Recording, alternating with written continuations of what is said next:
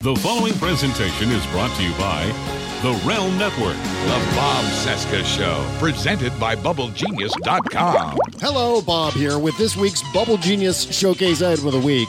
There's no better way to troll your Trump supporter friends than by picking up Bubble Genius's own tiny orange hand soap set. Give yourself a hand or take two. They're small, tiny in fact, teeny tiny. And they're orange, of course, and smells appropriately of circus peanuts in honor of the GOP's clown dictator. Am I right, folks? Only $12 at BubbleGenius.com, but if you use our promo code CESCA, Cesca, at checkout, you'll get an additional 15% off only at BubbleGenius.com. And now let the cartoons begin. Broadcasting from Resistance headquarters, relentlessly fighting back against the clown dictator and his regime of deplorables. Never give up, never surrender. This is the Bob Cesca Show, presented by BubbleGenius.com. That's tomorrow, and that is it for us today. Okay, I don't know. Whatever it is, it's not right on the teleprompter. I don't know what that is. I've never seen that. No, there is. We are going to do Sting, yeah. Okay, but... Okay. Yeah, I can't read it. There's no words on it. Okay. Honey? Sure. There's no words there. To play us out. What does that mean? To play us out. Sting is going to do, it's a video. Sting video. Okay. What is... For credits. I don't know what that means, to play us out. What does that mean? To end the show? Yeah. Yeah. All right, go. In 5, 4, 3. That's tomorrow, and that is it. Okay. In 5, 4, 3. That's tomorrow, and that is it for us today. And we will leave you with a... I can't do it. Okay. We'll do it live. Okay.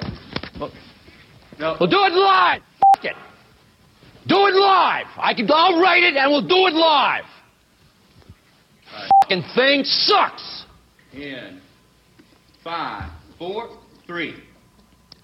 That's tomorrow, and that is it for us today. I'm Bill O'Reilly. Thanks again for watching. We'll leave you with Sting and a cut off his new album. Take it away.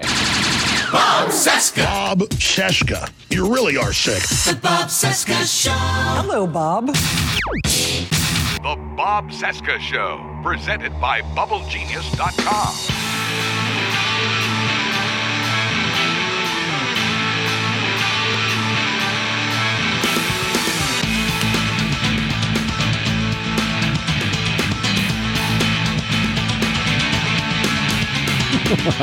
I have a few things to talk about today. It is Thursday, April 6, 2017, and this is the Bob Cesca Show presented by BubbleGenius.com. I am Bob, and we're brought to you by the best soap in the world. That's right, Bubble Genius. Also brought to you by the Bowen Law Group and attorney Charles J. Bowen. If you want free legal advice, head over to thebowenlawgroup.com/Bob and Chez. Or just click the link on the podcast page. You can't miss it. Charles Bowen talking into an old-timey telephone, and his lack of technology there is no indication of his lawyerly prowess. All right. Plenty to talk about today, but before we get into it, let's bring in our very special guest for today. Let's do that. I love that fanfare. Here he is, Buzz Burbank. Hi, Bob. BuzzBurbank.com, RealmNetwork.com, Buzz Burbank News and Comment. Thank you for joining me again today. Thank you for having me back. I had a wonderful time the first time, and the reception, I thank everybody for the kind words. I really enjoy it, and I'm glad to be back. Yeah. Oh, my God. Buzz, I'm glad you're here today because I need some, let's just say I need some hand-holding. I'm beginning to think that I have a record with podcast partners that's not unlike Spinal Tap drummers. We lost Chez about a month ago. Right. Before that, there was a guy named Elvis Dingledine who lasted on the show for about a year until, well, he had to go away for reasons I don't want to get into on the show. That's a story for another day. Before that, I had a podcast partner, and his name was Lee Stranahan. Mm-hmm. Lee Stranahan was, at the time, a recovering libertarian. He identified as a progressive. We did a show called Agree to Disagree with Bob and Lee. And it was basically Lee's show. And we did that maybe once a week through Blog Talk Radio for about a year. Right. And then suddenly the show just evolved into Lee and I just shouting at each other for an hour. Yeah, that's not, it doesn't work. Eh? That's not healthy. No, it's good for you, Bob. And it's not entertaining at all. And then, so we ended that show. Lee Stranahan went on to become, in the early days of the Obama administration, went on to become Andrew Breitbart's right-hand man. Oh, well, that worked out well, didn't it? Yeah, I know. Yeah. And from there he became pretty well known in the Breitbart circles. He was sort of he became a Breitbart conservative. Sure. And made a big name for himself over there. Now we find out that Lee Stranahan is no longer working for Breitbart. Lee Stranahan is working for Sputnik. That would seem the natural progression, if that's he's on track in his career. That's right. So I mean, going from being a progressive, and then the thing we used to fight about all the time was Obamacare. It was in the process of Obamacare being debated and passed, right? And we were just shouting at each other all the time. And I said, you know what, this guy's out of his mind. And of course, then he goes on and proves the fact that he's out of his mind, and going around now bragging about how he's now on the Russian government payroll. Jeez. This is madness. I'm sorry, I have to interject. This is why I don't necessarily trust libertarians. In fact, I'll just be gutsy and say it. I don't trust libertarians. First of all, to me, they have always been Republicans in sheep's clothing. I think at their heart they are Republicans. They say they're libertarian because they reject a lot of party tradition. Yep. But they still think like a Republican. Oh, I know. And I was surprised to hear you say he identified himself as progressive. It sounds like this guy wanted to be something, and he wasn't sure what. And that may also be the case with libertarians. Yep. But he made the natural progression into the right and then the far right, and now, like I said, logically, Russia. Well, what they say, Buzz, is they say libertarians are Republicans that you have to block on Twitter. Yeah, that's there's some truth to that. I know a nice libertarian. I don't agree with him. I still think he's a Republican in libertarian clothing, but I have a lot of respect for him, and nonetheless, and he's one of our hosts on this network with really the conservative show that the network presents as well. Here's the story from The Atlantic. A former Breitbart news writer is launching a radio show for Russian propaganda network Sputnik. Oh, boy. I'm on the Russian payroll now. When you work at Sputnik, you're being paid by the Russians. Former Breitbart investigative reporter Lee Stranahan told Rosie Gray, that's what it is. I don't have any qualms about it. Nothing about it really affects my position on stuff that I've already had for years now. That's Lee Stranahan. Boy, I'm so proud. Buzz, what's going to happen to you? I'm imagining next. What are you going to become, like the communications director for the Trump White House or something? I'm expecting that. Oh God, who would want that job except someone who was just oblivious? And it sounds like he's found the right person for that. It's unbelievable. I think I'm going to be okay. I feel healthy, and I don't think I'm going to go mentally over the edge because in spite of all the crap, and a lot of it is really serious crap, we're talking about North Korea and Syria. Yeah. In spite of all the crap and the Russia thing and everything else, all the other corruption and in spite of all of that, I keep seeing little rays of hope, little good things happening along the way. Some really good things have happened in the last few days alone that are encouraging and are reason for hope in spite of it. Now, that doesn't mean we can't be terrified by the situation we're in and worry if we're going to be able to do something in time. But nonetheless, in the meantime, we do have hope. So I will hold your hand today and do what I can in that regard. Tell me a good story, Buzz. I'm sitting here, my hands are folded, and I'm waiting for the good news. I just want there to be something. First of all, I guess the best news is Devin Nunes recusing himself. Well, there you go. Yep. As lead of the House intelligence investigation into Trump Russia. That's a good thing. Looking around, and in spite of the Trump administration, and although this is subject to change, For now, the bathroom law in North Carolina is gone. Yep. And we've had a federal court rule that the sex discrimination provisions of the Civil Rights Act of 1964 apply to sexual orientation, which I think most of us believed anyway. Yeah. But now that's been confirmed by a court, and that has wonderful ramifications. Now, there's sort of the downside, and there's an asterisk on everything. The downside is that with a Trump Supreme Court, which is where we're apparently headed, or maybe we already are there, with that, we could lose everything. We could lose Roe v. Wade. We could. The list is endless of the bad things that could happen. The good news is things are still being done to freeze this administration. Yeah. And progress is being made, and so I'm very encouraged about that. There have been other good developments too, and I'll mention them as I think of them. Well, I mean, the thing that always blows me away, Buzz, is that whenever I see video of the town halls with all of these people showing up, I mean, there was a situation where, I forget which senator it was. It was a Republican senator who decided not to support the, I think it's had something to do with the filibuster of Gorsuch. He decided not to support Mitch McConnell's pledge to blow it up. Yeah. And a bunch of citizens turned out not to protest this Republican senator, but a bunch of Democrats showed up at the senator's office and recorded a big thank you message to that particular senator. I think it had to do with the filibuster. I don't remember exactly what the topic was. I love this involvement, and if I can sidetrack us for a moment on something that's been on my mind that I really have been wanting to say. Sure. It's first of all, who do we blame for the situation we're in? And although blame isn't always the important thing, lessons can be garnered from it.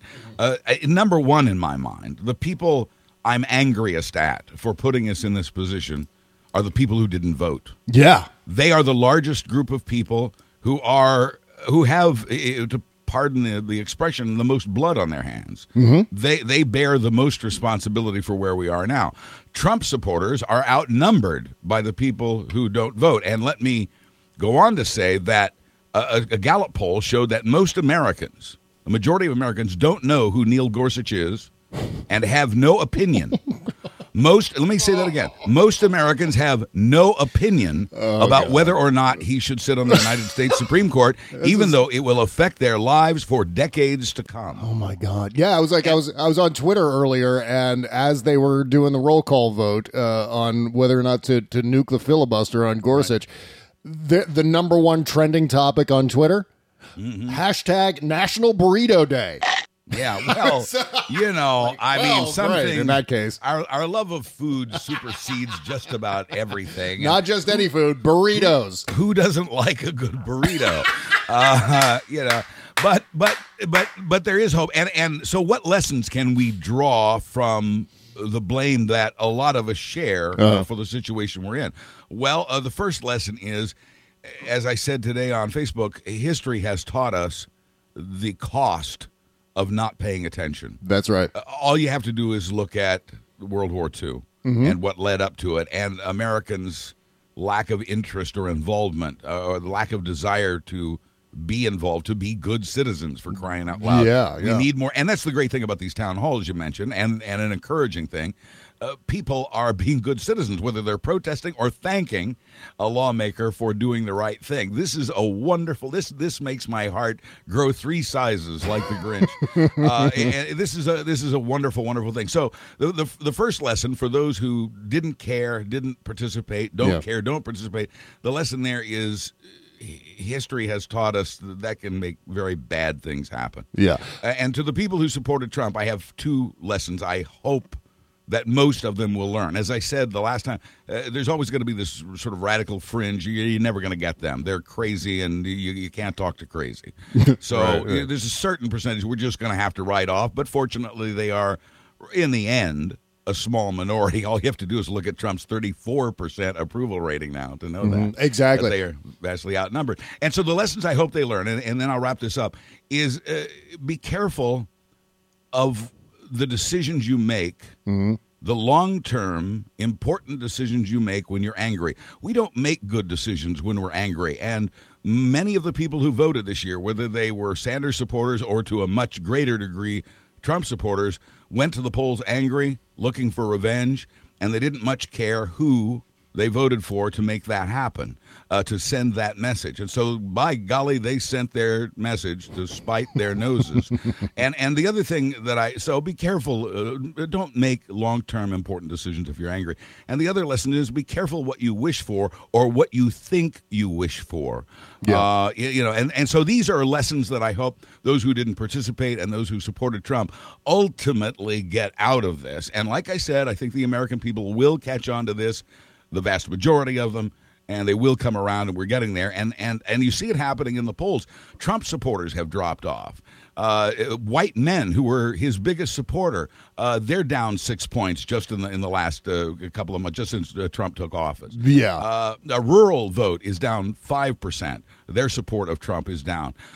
His support base is crumbling away now, in addition to the independents who voted for him, and certainly the Democrats. So we already have a sizable majority of this country that's on the same page, and that's encouraging. I don't know whether to be grateful to the the Trump voters who are now starting to see all of this for what it really is, or to be just viciously furious with them for just where were you several months ago before the election when we were all saying, look at this monster, and this completely unqualified, incompetent monster. People make mistakes, Bob. You have to look at Bill O'Reilly. Well, in that case, look at Bill O'Reilly if you don't believe me. Yeah, people make mistakes. Well, we do want to talk about Bill O'Reilly a little bit today. I also, let's just dive in with Steve Bannon here. We started talking about Devin Nunes, that being good news, and Steve Bannon also being good news, booted off the NSC Principals Committee. Yeah. Sadly, now see, I have to be Mr. Negative here and put an asterisk on that. Because Steve Bannon will still be able to and will apparently still sit in on the National Security Council meetings. He will just no longer be an official member, but he'll still be there, and he's still whispering into the ear of Donald Trump, whose people are represented there as part of that National Security Council. It helps. It's encouraging, and I think public pressure had a lot to do with this. But yeah, Bannon is off the National Security Council, and that, not to take away from it, is a good thing. Do you think that's a legitimate decision to bust him out of the NSC, or was it something that was some sort of political jujitsu going on, some sort of calculus there? I think it was another ham-handed bit of politics, so I think it's for appearance, to answer your question. But it's still a pretty good start. You know, I mean, that's how it starts. That's how we, the people, start shaping or reshaping or restricting, in this case, the White House. What do you make of this little tidbit that's getting lost in, of course, the melee, lost in the tennis ball machine of of all this reporting going on, is the fact that the White House is just sort of quietly injecting into the conversation the fact that the reason Steve Bannon was put on the NSC Principals Committee was to keep an eye on Mike Flynn. Have you seen that? This is unbelievable to me, because it seems like what they're doing here is they're not just explaining why Steve Bannon was put on the Principals Committee. They're also trying to set up Mike Flynn as a scapegoat on the Russia thing. Well, and but this always backfires. The great thing about that is, what do you think position Flynn is going to take at this point? They've just pissed him off, and they're pissing him off more every day. And the more they piss him off, the more he's going to have to say. He's still probably going to go to jail. Yeah, and I'm hearing more Democratic lawmakers say, I think some folks are going to jail. I've been saying that for 6 weeks now.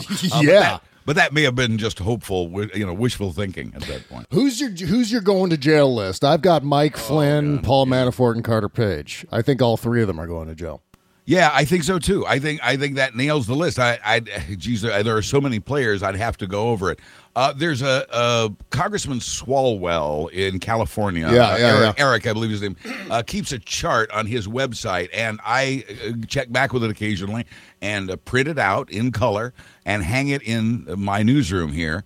And I'm looking at it right now. I see 13 people, and I've added a 14th, who are connecting Vladimir Putin and Donald Trump.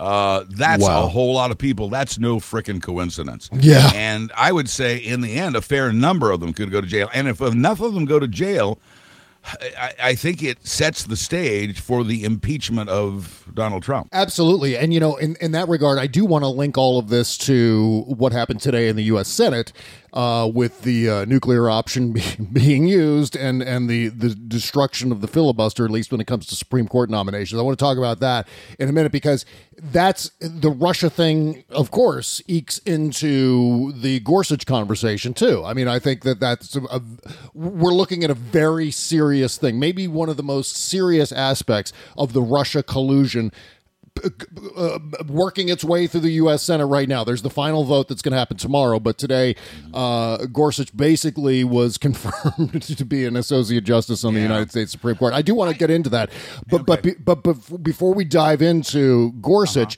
just one other thing as far as what was going on behind the scenes with Steve Bannon and why he was kicked off the NSC, at least in terms of the Principals Committee.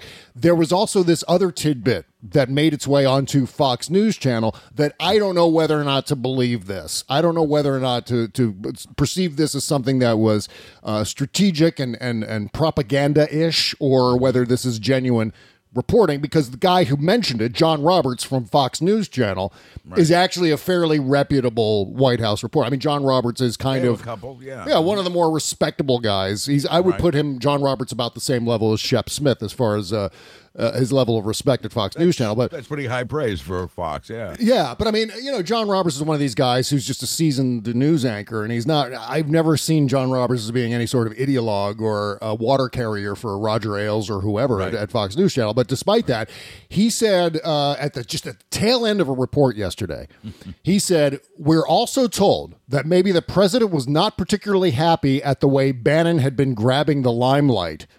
That may have played into all of this."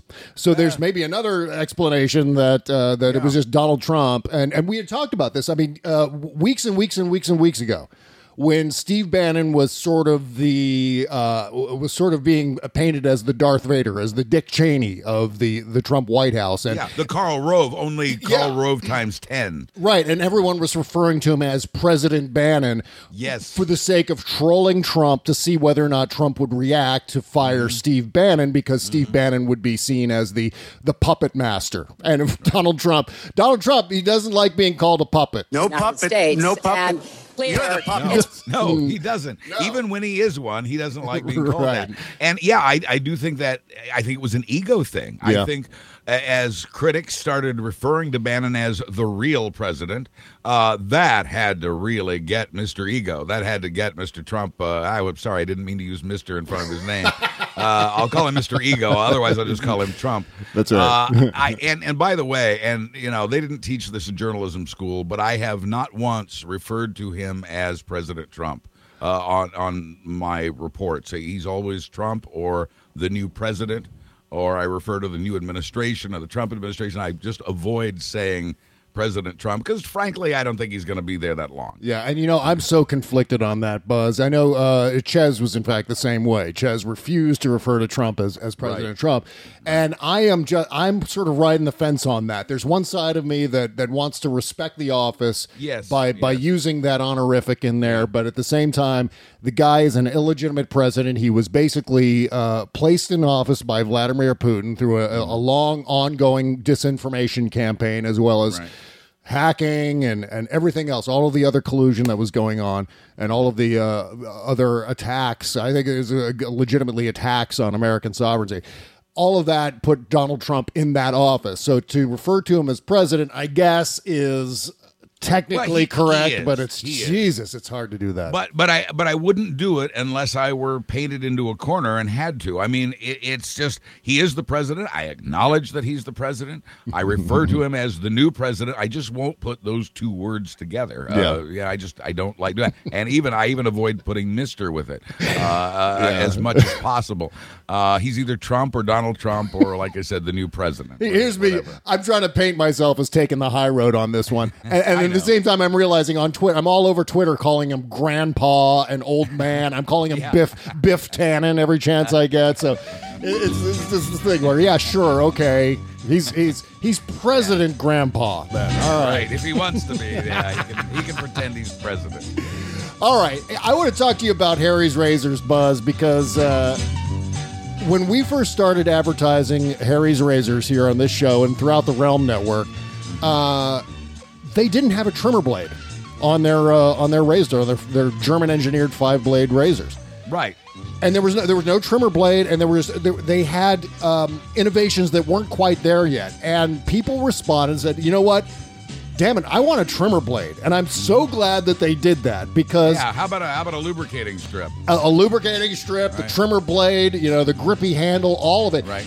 This is Harry's Razors responding to consumer demand, and that's so seldom ever happens. They added those things. They have perfected it. It feels great in your hand, and they did it in response to consumers, and they did it without raising the price. Exactly right. Of course, any other blade company, any other razor blade company would, of course, jacked up the price. Oh, we have a trimmer blade now, and we have to justify the millions we just spent on advertising it.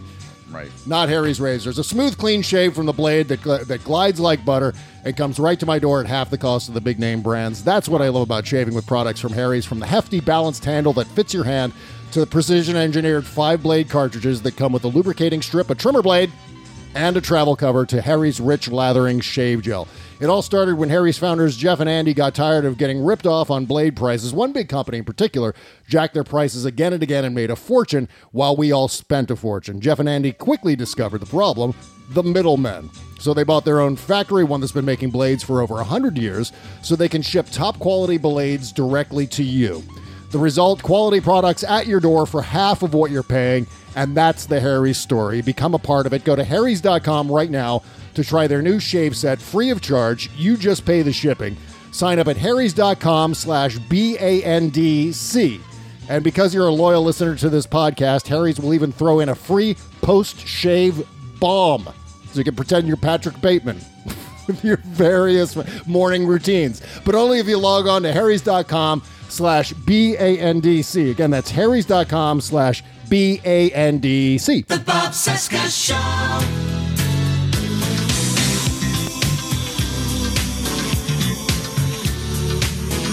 The Bob Cesca Show, presented by BubbleGenius.com. All right, welcome back to our Thursday show. Thank you for joining us today. Really, really appreciate it. Buzz Burbank is here with us today from BuzzBurbank.com, RealmNetwork.com, Buzz Burbank News and Comment. It's the finest hour of news you will have on the internet ever. Oh, thank you. And it has become an hour. Man, is there a lot to talk about. Yeah, we were talking yesterday. For your latest Buzz Burbank News and Comment, you wrote something like, what was it, like 7,500 words? Yeah, it ended at 7,621 words, over 39 pages, written by one person in 3 days. Do you find yourself going, I don't know what to write about today. There's nothing going on today. No. You know what happens? Just like an inside thing. I write most of the news, in the couple of days leading up to the newscast, but I'll leave one story aside. Obviously, most of the time that story is Trump-Russia. Right. And so I don't even try to write that because, stuff keeps unfolding. And so I wait until, and I write it last, even though it's going to go in the first segment. And so I hold out for that. But what I end up with is a couple of pages of notes. Mm-hmm. And I take notes by hand of the things I read and watch and that sort of thing. And then I do my own research. But how do you collate all of this data? How do you've got Carter Page over here, you've got Manafort over here, you got, all these characters to follow. And how do you paint this picture and tie it all together? So it's a challenge, but ultimately somehow I seem to wring it out. Yeah, and it sounds like you're also festooning your newsroom there with all kinds of additional research materials. It's almost as if you're like in True Detective, or so. You're like Matthew McConaughey in True Detective in the self-storage space with all this stuff all around the walls. I need your cork board with the little cards. What I have now is mainly the chart of players, and then hanging underneath that sort of a bibliography or whatever of the various characters, and just brief backgrounds on them as a reminder of who they are and what their involvement is. And that sort of, if I get confused at any point, Bob, what they say, you can't tell the players without a program. That's right. So I have a program, thankfully. Yeah, I had started a dry erase board. I got a dry erase board on the wall of my office here, and I started writing down things like Trump things I got to remember, things I can just quickly reference on the show, or as I'm writing something up, I can go and look and see what's sort of the touchstones of the Trump administration so far. And let's see what I've got so far. This is so rudimentary because I stopped keeping track of it. I just stopped. It just became too many things, and the dry erase board was filled up, and I don't know where else to put the rest other than to get a larger dry erase. I think we're going to need a bigger dry erase board. Your basket got full of tennis balls. Exactly. There's too many tennis balls. I've got nukes, Obamacare repeal, destabilizing death of presidential, whining/winning, Russia/Putin, alternative facts, martial law. Remember martial law? Where he was going to send the feds into Chicago. Right. Seems like years ago, doesn't it? The last show we did together seems like years ago because stuff happened so fast. That's right. I've got, let's see, voter fraud conspiracy. That turned out to be a big deal. And then, someone has clandestinely added to my list, small hands equals small d. That wasn't me. I didn't write that. Someone has come in, my girlfriend Kimberly, came in and wrote that down on the list too because she thought it was... You have a supporter. Yeah, someone's actually providing you material support. Yes. Something extra always gets added to the Trump list, not by my hand. Yeah. Certainly, we got to talk about Neil Gorsuch now because that's happened just before we started the show today. And the thing that I can't get beyond here is the overall chess move here by Mitch McConnell, because what is certain is that the next action by the Senate that's on the nuclear option chopping block will be the legislative filibuster. Right. And by nuking that today, which Mitch McConnell successfully did with the final vote on confirming Neil Gorsuch happening on Friday, what he basically did today by nuking the filibuster on Supreme Court justice nominees and all nominees moving into the future, no more filibuster on this anymore. He has invited the Democrats after, let's say, 2020, when we could have 2020. Yeah. I mean, we could have a Democratic president and we could have a Democratic Senate, certainly a Democratic House, because I think the House is going to fall in 2018. But by 2020, 2021, we could have an entirely Democratic White House and Congress, and with no more legislative filibuster, because it would be very simple for the Democrats at that point, for Chuck Schumer to basically say, hey, you know what? You killed the filibuster on the Supreme Court nominees, stealing Merrick Garland's seat. We're going to kill the filibuster on the legislative process, and therefore we're going to be able to pass our entire very, very progressive agenda. I mean, there is that. I mean, we talk about good news. There is maybe some good news at the end of this tunnel. I don't know if I want to win that way. I will. Here's how I'd play it. And it's again, this goes in a million different directions. But the way I would play it, if I were Speaker of the House for the Democrats or President of the Senate for the Democrats, I would threaten. I would try to restore, because I would try to restore things the way they had been. I would try to do away with the changes that have been made. And I find myself wondering and wishing I knew more about, of the things we are changing, whether it's the president or the Republican Congress, how much of this can we change back? I think most of it. So what if the Democrats took power and they leveled the playing field? They left themselves open. They dropped that 51 vote threshold and went back to the 60 vote threshold. What if we did that and then reminded the Republicans, we'll put it back if you don't behave, if you don't play right. In other words, I would rather use it as a card to hold, rather than action, because this action by the Republican Senate has destroyed the legislative process virtually. Yep. I mean, it was already very sick, and now because of this, it's in critical condition.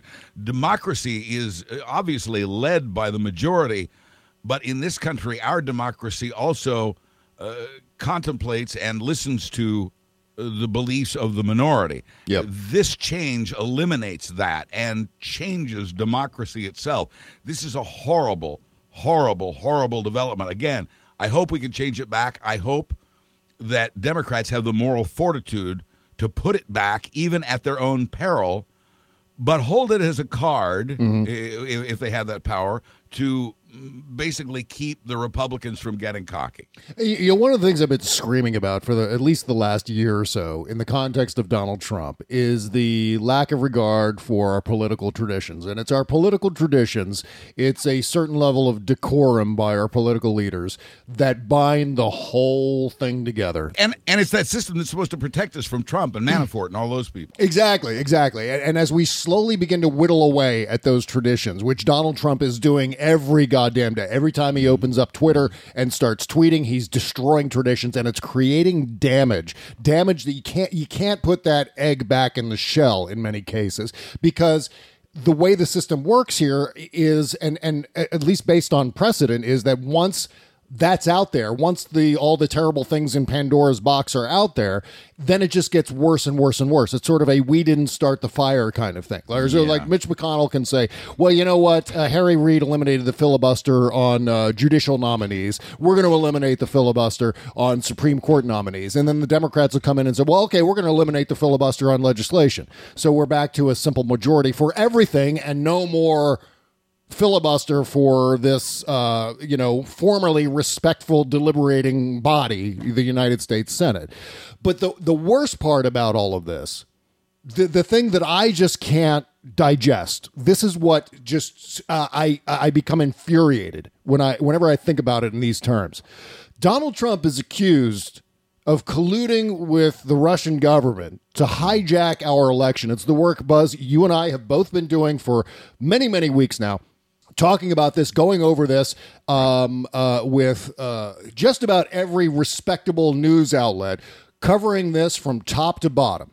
And we all know, to a certain extent, that Donald Trump is crooked and that he's got his talons in the Russian oligarchs and they have their talons in him. One way or another, how all of that works, we still have yet to find out the particular details about that. But the bottom line is that a guy who is deeply corrupt, who has allowed Vladimir Putin to infiltrate our democratic process, to attack American soil using information warfare and our own people as his infantrymen, has now appointed successfully an associate justice to the Supreme Court. Yeah, let me say, I don't think that there's any connection between Russia and Neil Gorsuch in terms of Russia's desires. I don't think Russia cares one way or another whether Neil Gorsuch is confirmed. Maybe not. Yeah. Your bigger point, and one I wholeheartedly agree with, is that a president under investigation by the FBI Counterintelligence Division and now 2 intelligence committees in our Congress, it should not be making these kind of decisions. Yeah. But this takes me to something I've believed all along about Trump, at least certainly since the election, and that is that why you have to ask yourself, why, I love examining motives, why do Republicans put up with Trump? Yeah. Why was pussy grabbing okay with them? Why is any of this okay with them? Yeah. Why? Because they only care about one thing, winning, which is what this filibuster crushing vote is about. Yeah. They only care about winning. They don't know what to do with it a lot of times. When they do, witness health care. They bitched for 7 years about Obamacare, said, we're going to change that, got in there, and now they have to go home to their districts for 2 weeks with the knowledge that they failed, that after 7 years, they only had, in their defense, they only had 7 years to prepare for this moment. They failed. They couldn't do it. Even once they know how to win, they just don't know what to do with it when they're done with it. So what are their motives for putting up with Donald Trump? Because while we're all distracted with Trump, they can get away with the agenda they've been wanting all along. Yeah. Deregulation, a conservative Supreme Court, and on and on and on. And this is their opportunity. So, yes, they know Trump is crazy. I love Woody Allen had a joke in his stand-up in 1962 when he was doing clubs in New York. And he said, growing up, mental illness was a problem in my family. My brother was crazy. He thought he was a chicken. And so we thought about getting him some help, but we needed the eggs. And The Republicans need the eggs. Yep. So they're keeping the chicken. They're letting Donald Trump believe he's a chicken so they can continue to get eggs. This is their opportunity to get all that stuff done that they've wanted to do for so very long. Like I said, my hope is we can undo it all in a couple of years or so. It's such a gambit, though. It really is, because what they're doing is they're linking themselves to someone who is absolutely crashing and burning. It's such a high-risk game that they're playing. Oh, and you know what? I think they know that, and I think they're learning it more every day, but right now they're winning. Yeah. Right now they're getting the things on their agenda that they wanted, and that's all they care about. This is the moment they have been waiting for. But we're still a year and a half out from the midterms, and anything can happen in that time. I mean, certainly it's a matter of, well, sure, Donald Trump, his poll numbers could absolutely skyrocket. I have no doubt in my mind that if he engages in some sort of adventurism overseas, if he goes into Syria and it really heats up there. He's already in Syria, by the way. He's secretly put boots on the ground in Syria. Yes. But I mean, if it goes forward with cruise missile strikes there, if he goes forward with cruise missile strikes against North Korea or worse, if there's some sort of a terrorist attack on American soil, what we've seen in the past, and of course, the past isn't always precedent when it comes to the Donald Trump era. We're in a new paradigm now, so there is that to temper what I'm about to say. But the fact is that in the past, whenever there's an event like that, the numbers go through the roof, especially for Republican presidents. So there is that possibility for the congressional Republicans to hang their hat on and say, okay, it might be okay because there might be something that's going to come along and the worm's going to turn on this guy and he's going to do so much better in the polls, and we can actually use that to get reelected in 2018. But the smarter money is on the crash and burn, because what we've seen so far is crash and burn, especially in the polls, especially in his day-to-day operations and his negotiations now with the Freedom Caucus over Trump Care and trying to undermine Paul Ryan. I mean, who knows? This guy's a major disruption candidate. And a lot of people went into the campaign or went into the election voting for Donald Trump because they thought he was going to be crazy like a fox. And it turns out he's just effing crazy. Crazy like a fox with rabies. Exactly. Yeah. And then the thing is, I mean, I guess you gotta, in a strange way, in a weird sort of way, you got to take your hats off to Mitch McConnell and Paul Ryan for having the guts to play this high risk game with linking themselves to Donald Trump, because it's only a matter of time. What we're seeing on Russia and everything else, it is the entire world is about to crash and burn down onto Donald Trump's head. And they're going to be right there with him. I mean, already we have a roll call vote for everyone who voted to support a Supreme Court nominee put onto the bench by a guy who may have colluded with Russia to hijack the election. This goes on their permanent record. Yes. It does. And we can, and that's the thing that always astonishes me, even in the modern age, even here in 2017, where there are so many members of Congress, actually from both parties, who entirely forget the fact that there's this thing called the internet, in which you put www. something and up comes information that can be used against them very swiftly. More people are realizing that, and you know, I think especially when more lawmakers are realizing it when they hear from their constituents, whether it's something good or something bad. People are paying closer attention now, and lawmakers are starting to notice that people are paying closer attention, and that they're going to have to answer for some of these things. That message will become more clear next year in the midterm elections. So I see some hope here. It's a race against time. In the meantime, hoping we don't go to war or multiple wars or world war or nuclear war because of the way foreign policy is being conducted and by whom. Yep. I'm sure you saw this. I sidetracking again. The president's 36-year-old son-in-law is sitting at the table with the Iraqi government. I know. And sitting next to him is Donald Trump's bodyguard. Oh my God! What the hell is that? They have Secret Service people there, so the bodyguard is not there for protection. The bodyguard is sitting at the grown-up table. He's sitting at the grown-ups table, and for all we know, he's participating in the discussion. Why is Donald Trump's bodyguard negotiating with the Iraqis and this 36-year-old son-in-law who has no experience at government, no experience in the military, no experience at foreign policy, has very little business experience except that he inherited a business, and this guy is running that and everything else. He may be the real president. So it's just insanity right now. But if you take an issue like Gorsuch, for example, Republicans have such a major turgid erection for getting that done.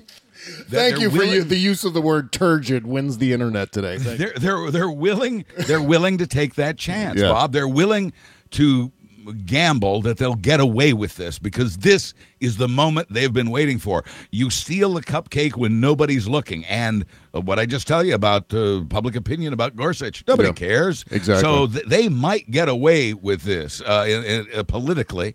It's going to cost the country for decades to come. Oh, yeah. And Rick Wilson, who, if you watch MSNBC, he's a regular Republican commentator. He's an anti-Trump Republican, very famously on MSNBC. I think he's a former Rand Paul advisor. I'm not exactly sure on that, but regardless, he said on Twitter the other day, Mitch McConnell doesn't care about the screaming. Mitch McConnell doesn't give a rip about people protesting and getting all bitchy about the nuking of the filibuster. He's going to do what he's got to do, or more specifically, what he wants to do. And in this case, it was to use the nuclear option against the filibuster. The thing that I can't get beyond, Buzz, is the gigantic orange elephant in the room, which is the fact that, and again, got to put this in the simplest terms possible. Donald Trump just confirmed a Supreme Court justice. Wrong. I mean, that is just amazing to me because I'm always rewinding back to the basic premise of the Donald Trump thing, which is that this guy is nothing more than, well, at least for many, many years, for decades for that matter, he was a socialite and a doofus and a tabloid star and a reality show host. And now he's appointing Supreme Court justices. Ostensibly the most powerful man in the world. Absolutely. And it is, to me, that's the thing that I can't get beyond. That guy, and maybe this is the sort of the both sides thing that you'll hear from people like Chuck Todd. Well, yeah, but I mean, the Republicans said the same thing about Barack Obama. But you know what? Look, you can't compare in any way, shape, or form those two leaders. Donald Trump, for decades, has been a punchline in the United States. Just watch the greatest comedy ever made, David Letterman. Treat how David Letterman for many, many years would treat Donald Trump every time he'd turn up on the show. Right. And I thank him for that. Exactly. And there's a great clip, in fact, of David Letterman just talking to Paul one night on the show. This was a couple of years ago before. I've seen that one too. Right before the retirement. I mean, what's he? He's going to be president now. He used to just come here and sit here where we'd make fun of his hair. And now he's going to be, he could be president of the United States. Yeah. Just amazing to me. Well, your outrage is well placed, is properly placed. Unfortunately, you and I and a few other people stand fairly alone because, again, I remind you, and this is the sad part, the part that truly brings a tear to my eye, and that is that most Americans don't know or don't care about this. And so we still obviously have our work cut out for us. We have to take one last break here on the show, Buzz. I have a weird observation about Donald Trump that I want to make, but I want to get to it, hear it after we take a short break. It's something that I don't think I've actually spoken this in public, but it comes from the perspective of looking back at previous American presidents. And I'm not talking about in the modern area, like say from 1964. I'm talking about, you have to go back to like turn of the century. You have to go back to the 1800s. There's something. I remember that time. It was cold. Short break, back after these words. You can't always get a clean you can feel good about inside and out unless you're using Bubble Genius Bath and Body products. See, Bubble Genius is a woman-owned small business proudly creating our vegan-friendly products in America and supporting other U.S. businesses by buying our ingredients and supplies from them as often as possible. Plus, you'll be hard-pressed to find packaging as recyclable as ours. Visit BubbleGenius.com and check out our cause-related items too, like our global warming soap and a lot more.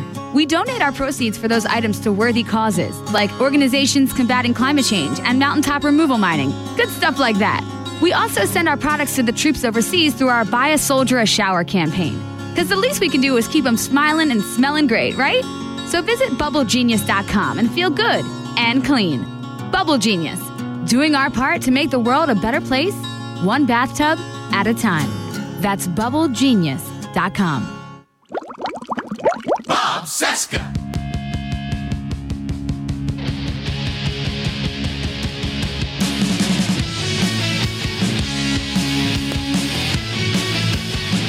This is the Bob Cesca Show, presented by BubbleGenius.com.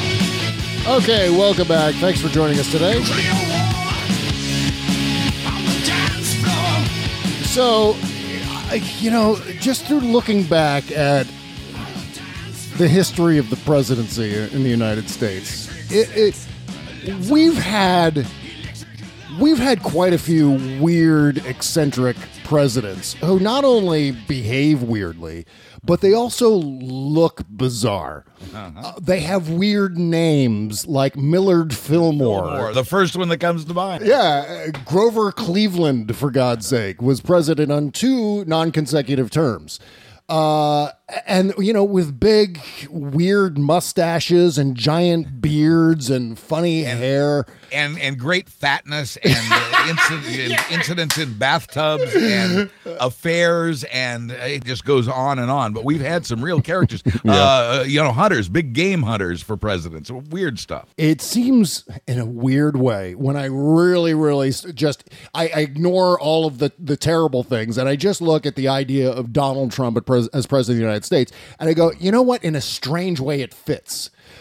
It fits because we've had other bizarre, eccentric presidents. Most of the time, though, they don't last very long. They either check out halfway through their term, or they only serve one term. There were a lot of one-term eccentric presidents in the latter half of the 19th century. That happened quite a bit. So, if I try to allow myself to sleep at night, that's how I kind of do it. That's how I lullaby myself to sleep. Well, maybe I don't want to be the guy to take that away from you, Bob. but none of those guys, as odd as they were, none of those guys were bought and paid for by Russia. Exactly right. I mean, we haven't had this before. This is new and serious and scary territory. Yeah. I wish it was just as easy as being eccentric. That we could have a lot of fun with. We could still keep Alec Baldwin employed and run with that. But it's if you don't laugh, you cry. But it's getting harder to make proper jokes about all this, because some of this stuff is really, really serious. And for the long term, I now see it. Now I'm being Mr. Downer. Yeah, thanks a lot, Debbie You're Downer. Here's the thing. What's bothering me right now with regard to the Russia story is, on top of everything that's been going on, the ongoing explosion of news stories every damn day. Right. But on top of that, it seems as we get closer and closer to Donald Trump's face with this story, as soon as we get closer and closer to his desk where the buck is supposed to stop, right? We find more and more resistance. And it's not just from the Trumpers. It's not just from the Republicans. We're starting to hear it from our left now. And I just wrote a piece by way of a plug here. I just wrote a piece for the Daily Banter's members area. I think it's for the Banter magazine, in fact. So there's several pieces, one by me, in which I just completely ripped Matt Taibbi for his latest article in Rolling Stone. I don't know if you've seen it, but he talks about it's called basically Putin derangement syndrome.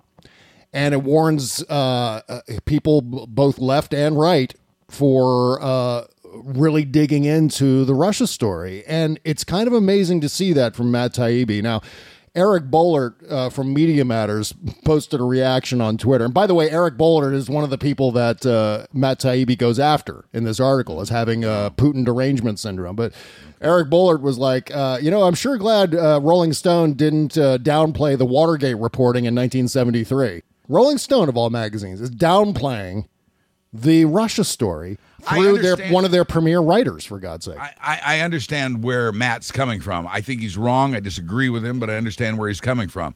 You and I, for example, are walking, really, and maybe already have, we're on a very dangerous line here. Yeah. We're very close to sounding like the right-wing conspiracy nuts, and we can't afford to let that happen because what we have to say, I think, is very, very, very important. Yeah. And so we have to be careful. That's one of the reasons, honestly, that I'm cautious about making any direct connection between Russia and Gorsuch, for example. Yeah. I think Gorsuch is just what the Republicans, it's their wet dream. It's what they've wanted all along. And I think it would have happened with or without Russian involvement, and I'm not sure Russia cares one way or another what we do about abortion. I just don't think so. Yeah, that's true. I want to be careful, because if I start tying everything to Russia, then I am going to sound crazy, and then I am going to lose credibility, and then people are going to look at me like a conspiracy nut, no different from the ones who said Obama was going to declare martial law in Texas. Yeah. Which didn't happen, along with a lot of other things he said he would do that didn't happen. I want to be very careful not to fall into that category, because what we have to say is important, and we must maintain our credibility to get that across. That said, what we have to say is so important, we cannot soften it where it does not deserve to be softened. Right. But here's the thing in all of this, Buzz, and this is the kind of touchstone that I keep coming back as I continue to scream about the Russia collusion and then what happened with the election and everything since then that we've heard, is that, God damn it, I hope I'm wrong.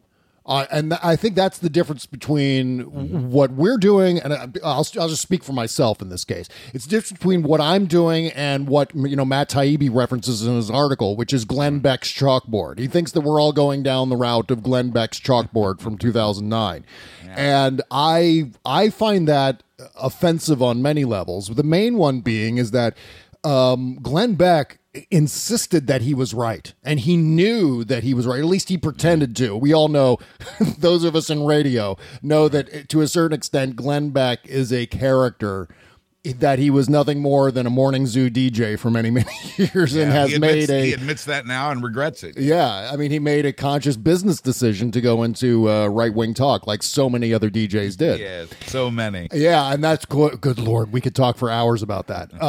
But the fact is that I actually think, and I haven't seen this as a pervasive attitude throughout the Russia reporting, but speaking for myself, again, I hope I'm really, really wrong about this. The only thing is, I'm not sure that I am. Yeah. I don't know how you feel the same. Fair. That's fair. Yeah, absolutely. No, I'm not 100% sure myself. Here's what I am sure of. Yeah. Something ain't right. This much I know.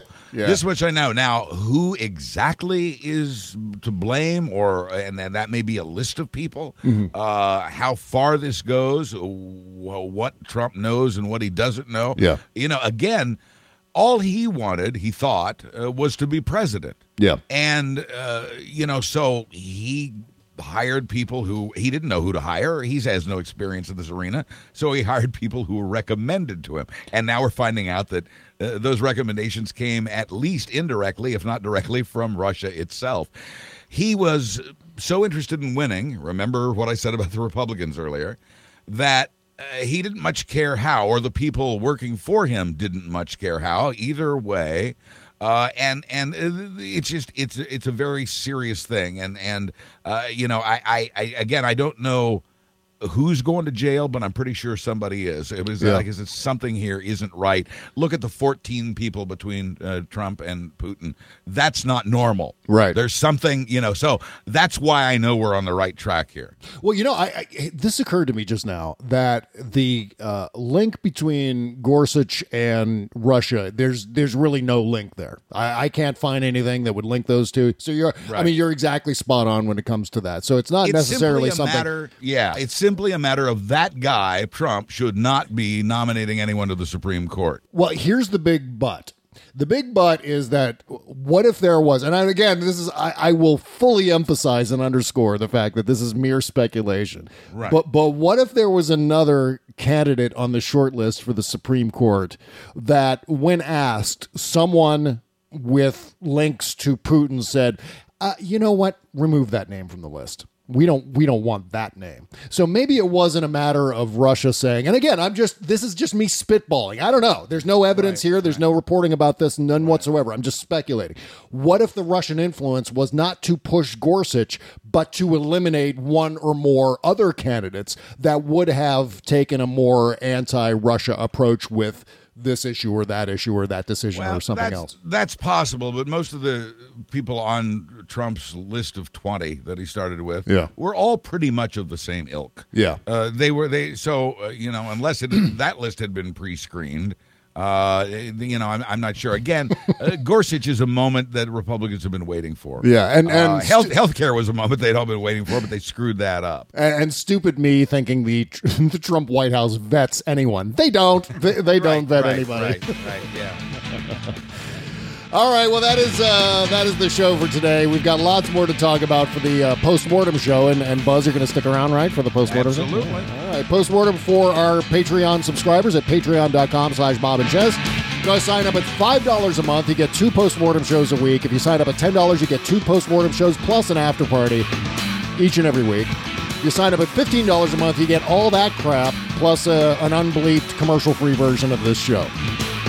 So go do it. Patreon.com/Bob and Chez. Also support the show at Amazon.com through our Amazon link. Go to BobCesca.com. Just beneath the logo, you'll see a big all caps link for that says Amazon link. It takes you right to the front page of Amazon.com, and you go shopping, and it helps support the show. Thank you. Okay, thank you to Buzz Burbank for joining us today. Thank you, Buzz. My pleasure, Bob. You can find Buzz's stuff at BuzzBurbank.com, also at RealmNetwork.com, and I'm sure... What do you... I mean... You make no secret about your real name. So it's on Facebook, Michael J. Elston. That was my first radio name. And there you go. So you can find me either by Buzz Burbank or Michael J. Elston on all the platforms of social media. The Have a Good Day guy. Right. Take care. See you on the Postmortem Show. Bye-bye.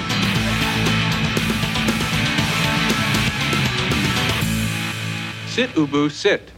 Good dog.